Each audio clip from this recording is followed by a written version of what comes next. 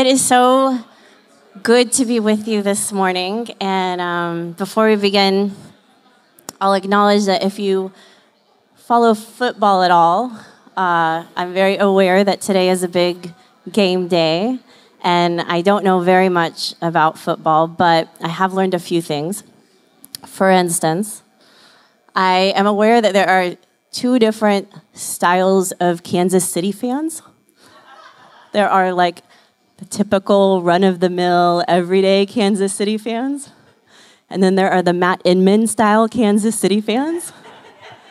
And so if you are in that second category today, our thoughts and prayers are with you. I understand, I don't know much about it, but I understand you may be feeling a lot of feelings. And we're here for you. Whatever happens later today, we're here for you. So however you're feeling coming in today, welcome. It just feels really great that we can start today off together, being with one another, and perhaps appropriate for a game day, a rivalry day. Our text for this morning invites us into a conversation about conflict, about relational conflict. And so as a way to begin today, I'd like to invite you to notice with me what conflict feels like in our bodies. What does relational conflict feel like? When we've wronged someone, when someone else has wronged us, when we're just sideways with one another. For many of us, for me included, it's one of the most painful human experiences that I know of. And you may feel it, as I do, acutely in a certain part of the body, like our chest, our gut, or our whole body just may feel disturbed. And I know this is not pleasant to think about. And also, Jesus' words for today are inviting us into a practice that may produce within us some relief around that stress and tension, some sense of embodied peace. And so if you can hang in there for this first part of the homily today, we're headed somewhere hopeful. That's what I wanted to let you know. But to help us connect with what conflict feels like, I'd like to invite you to perhaps bring to mind someone in your life that you may be feeling some separation from. And while you're thinking about it, I'll share an example of a time that I felt this acutely that comes to mind for me. So when I was 19, I lived in an apartment off of Speedway and 38th with my dear friend and roommate, Jamie.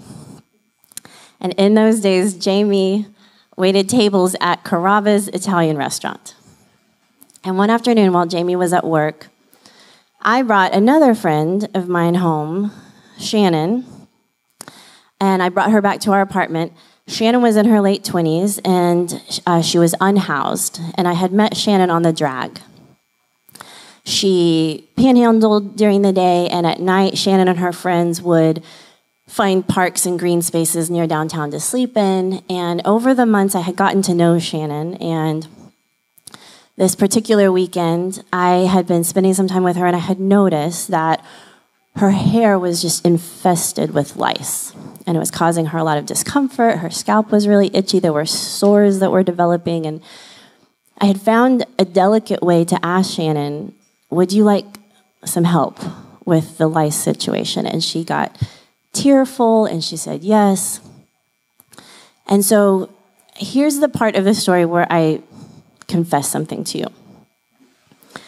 I could have called Jamie at the restaurant she was working at and run this plan by her and let her know what I was thinking to do and asked her input.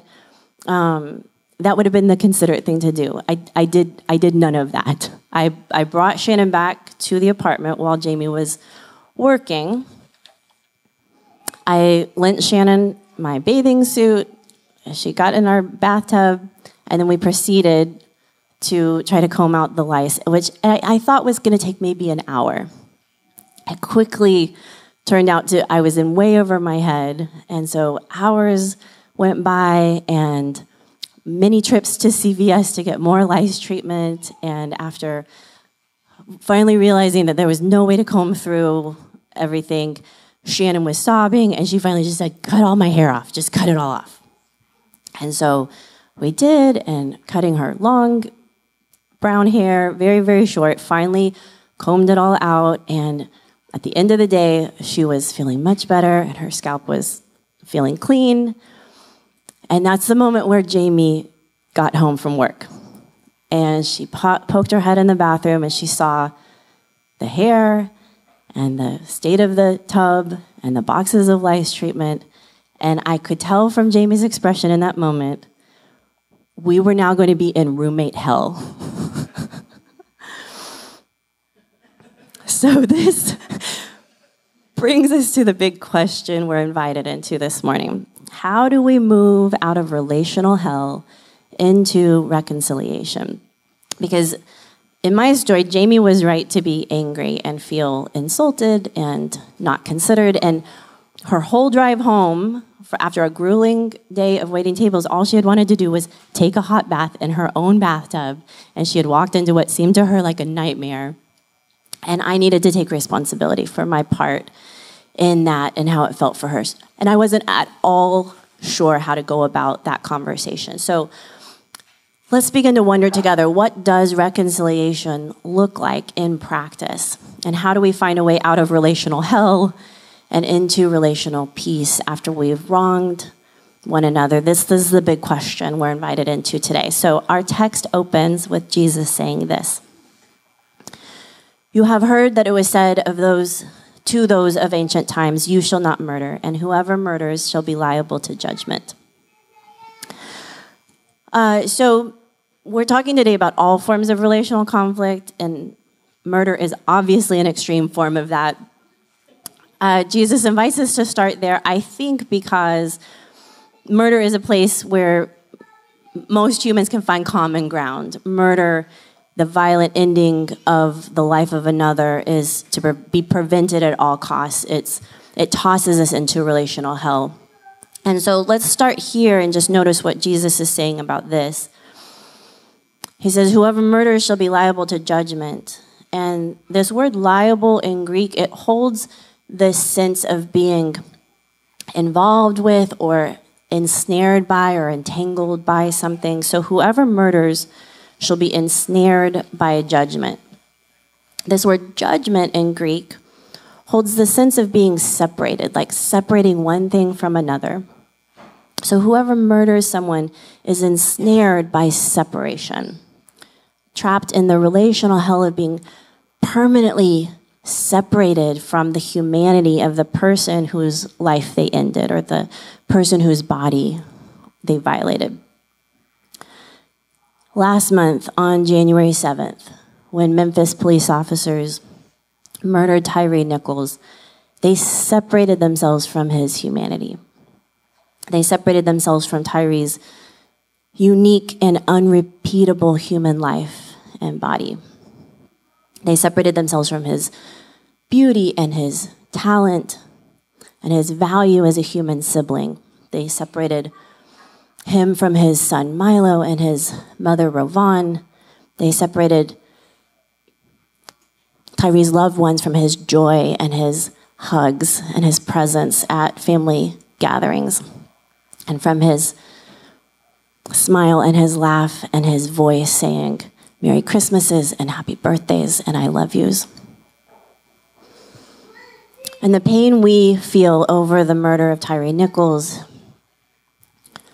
it's hellacious, just as the pain that we feel over the murders of so many others, Sandra Bland, Tamir Rice, Michael Brown, Freddie Gray, Breonna Taylor, Philando Castile, Eric Garner, Walter Scott, Alton Sterling, Stephon Clark, Botham Jean, George Floyd, Eric Garner, Andre Hill, Trayvon Martin, Dante Wright, tragically so many others whose names are either known or have been intentionally covered up. When one member of our community suffers, we all suffer. And it's because we're not separate from each other. That's the mystery and the reality of our shared humanity. When one member hurts, the whole body hurts. For as it is, there are many parts but one body, and the eye cannot say to the hand, I don't need you, and the head cannot say to the feet, I don't need you. So there should be no division in the body, but that its parts should have equal concern for each other. If one part suffers, every part suffers. And yet let's just notice that relational conflict is like a virus, which would have us feel as if we were separate, as if we don't need each other, as if we are hopelessly divided with no possibility of equal concern for one another. And Jesus invites us to say, no, as far as it depends on me, I will be reconciled to my human siblings. So friends, who are we currently feeling separated from? As you bring to mind perhaps someone in your life, perhaps just say their name silently to yourself and notice how that feels in our bodies. And let's become curious when we're feeling that way, separated because of conflict. What might a practice then of reconciliation look like in action? Jesus goes on to say this, but I say to you that if you are angry with a brother or sister or sibling, you will be liable to judgment. And if you insult a sibling, you will be liable to the council. And if you say, you fool, you will be liable to the hell of fire. So the first thing we might notice about this second part of our passage is, whereas murder is a form of relational separation that takes place externally, Jesus is inviting us to notice there's a parallel form of relational separation that's taking place internally.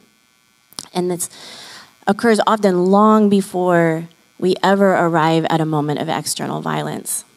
There's anger simmering on the inside, or insults bouncing around, or humiliating messages that we may have said to somebody or somebody may have said to us. And Jesus is inviting us to notice when we're feeling that way towards someone or someone else is feeling that way toward us, we're both in danger of falling into relational hell. And the fact that conflict feels hellacious to us is in part because of the way the brain is wired. We're wired for relational connection. And brain scans have revealed that social pain, relational pain, it travels along some of the same neural pathways as physical pain. And those researchers like to say, sticks and stones may break my bones, and words can also hurt me. And as far as our brains are concerned, relational pain and physical pain may be indistinguishable in terms of the neural activity. So here at Vox, two of our community values, participation and empathy, both signal our deep desire to be a place of spiritual and relational connection for one another. And at the same time, we will sometimes experience conflict. And so we will need practices to help one another find comfort and relief and peace when that happens inside us, if not between us. So in a moment, I'm going to invite you to listen to two of our Vox community members who will help us think about what reconciliation can look like in practice. But right now, if you would just bring back to mind again, perhaps a person or persons you think of when you consider someone you may currently be feeling separated from, perhaps due to anger or insult or humiliation. And particularly, you might consider someone who you're feeling separated from because they are angry with you or feeling insulted by you, as Jamie, my roommate, was in this story earlier with me. And if you have someone in mind that you're thinking of, you might begin to wonder, how might you imagine going and talking with them about your role in the separation? What would be the factors you'd be weighing and thinking about if and when and how and what words to use? And hold those questions in mind as we look at how Jesus wraps up by saying this. So when you are offering your gift at the altar, if you remember that your brother or sister or sibling has something against you, leave your gift there before the altar and go. First be reconciled to your sibling, and then come and offer your gift. So here is the moment where reconciliation first begins. It's when we remember. When we remember that someone has something against us. Not that we have something against someone, but that someone has something against us. And when we remember, we're reminded of that person. Go. Leave whatever you're doing with a sense of urgency. Leave your gift at the altar. Go to that person and take responsibility for your part in the separation between you. This is a practice of taking initiative, taking responsibility. And be reconciled. Talk about your awareness of your part and how they might be feeling, empathizing with the anger, the insult, the humiliation, the inner relational hell that our words and actions may have produced inside the other person. So this word reconciled, it holds the sense of being changed on the inside, of us being changed through the process of going to the person and taking responsibility. A change in us on the inside. And I'd like to close by inviting you to listen to a couple of our Vox community members reflecting on what a practice of making amends can look like in action and what kind of change it can produce on the inside of us. So Joe Aranella is one of our community members. He's really experienced in helping folks in recovery make meaningful amends through the 12 steps. And I asked Joe, how do you think about this process of making amends and the change it can produce in us on the inside? So here's what Joe said.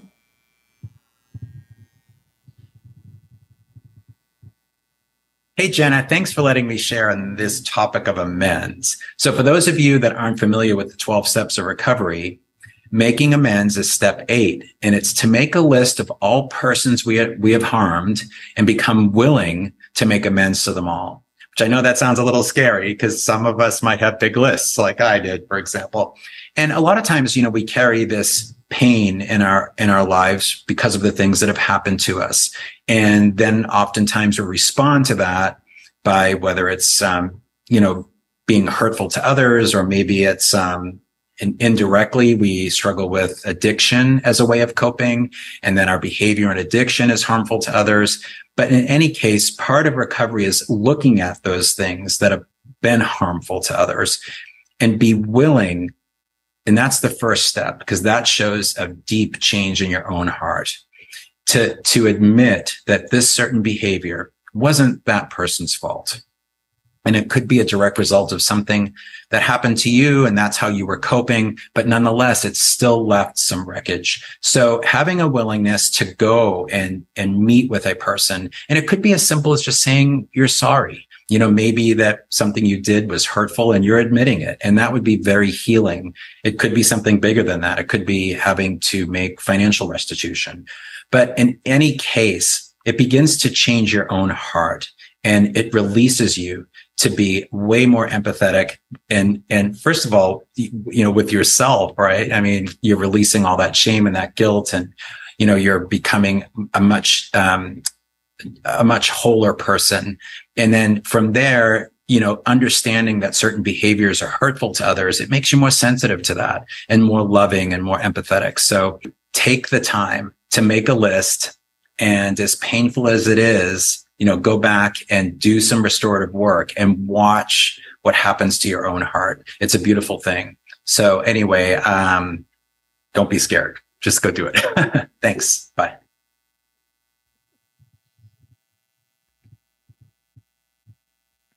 One of the things that stayed with me from talking with Joe was what he said at the end there. Don't be scared.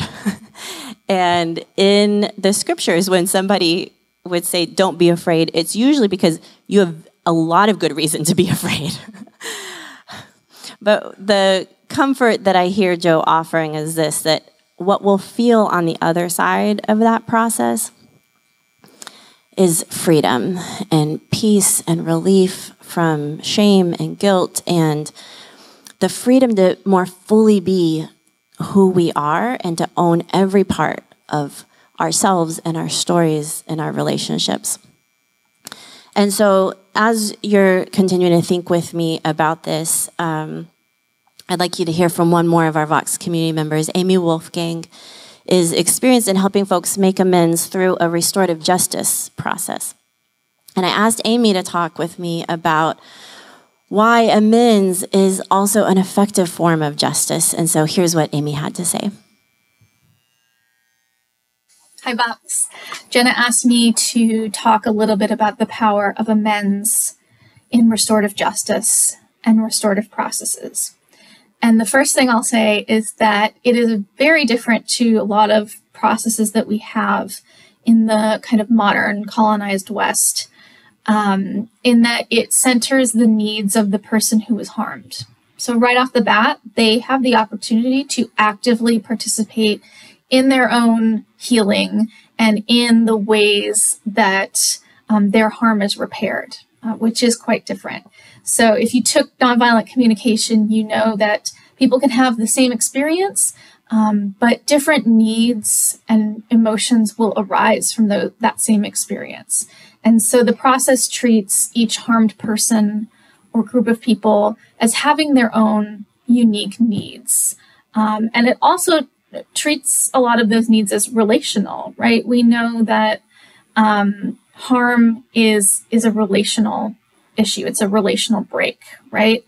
The other thing that is powerful about a restorative process is that if the person who committed the harm is willing to take accountability, there is an active process for them to do that.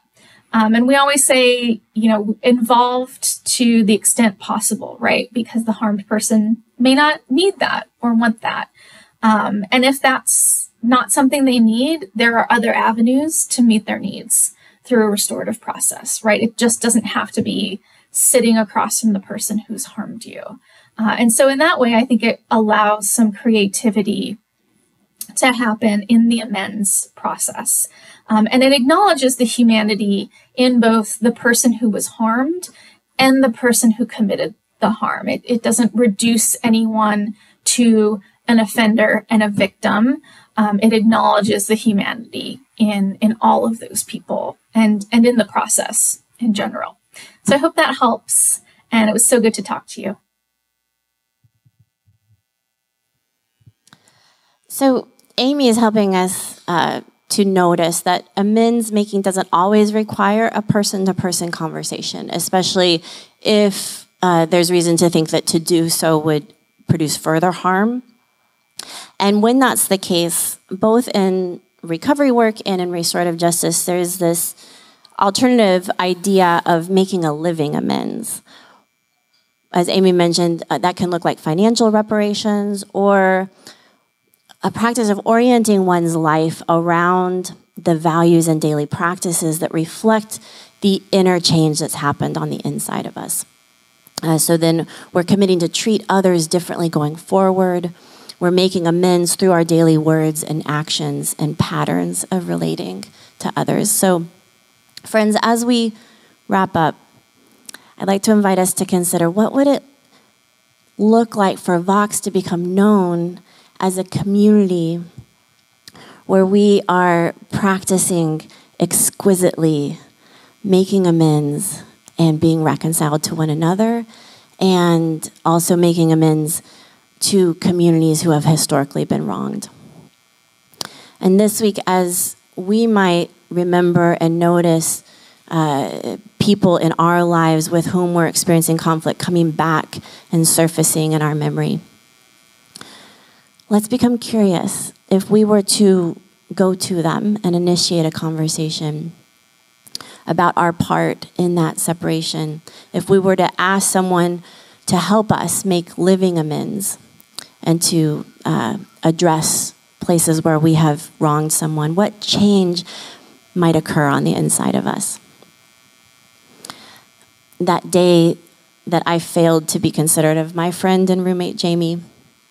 We fell into relational hell with each other. Things were very icy in our apartment for quite a while after that. And I really had struggled to know how to bring up the conversation. It was one of the most painful friendship and roommate experiences I've ever had. And when I'm feeling separated from someone because of conflict, my whole body feels disturbed by it. I'm really happy to say that Jamie and I reconciled. I eventually found the words to take responsibility and empathize with how Jamie felt when she was so eager to take a bath when she came home, and she arrived and she was really distressed by what she saw. And I think she felt my empathy and care, and I felt a tremendous sense of relief and peace afterwards. So may we continue to help one another to name wrongs that have occurred, pay attention to the stress and tension we're feeling in our bodies that are signaling to us that something here requires our loving attention. And may we continue to help one another find creative and restorative ways of making amends for every wrong we remember. And let's be curious how practicing reconciliation together here at Vox might help equip us to better support others in our circles, our neighborhoods, and larger communities to move from relational hell and into reconciliation and embodied peace. Please pray with me. God of wisdom, show us the way out of relational conflict, and wherever possible, help us go and speak and own our part. And in doing so, may we be changed and come to know the peace and joy of being one body. In the name of God, who is a relationship, Christ, who shows us the way, and the Spirit, who is reconciling all things. Amen.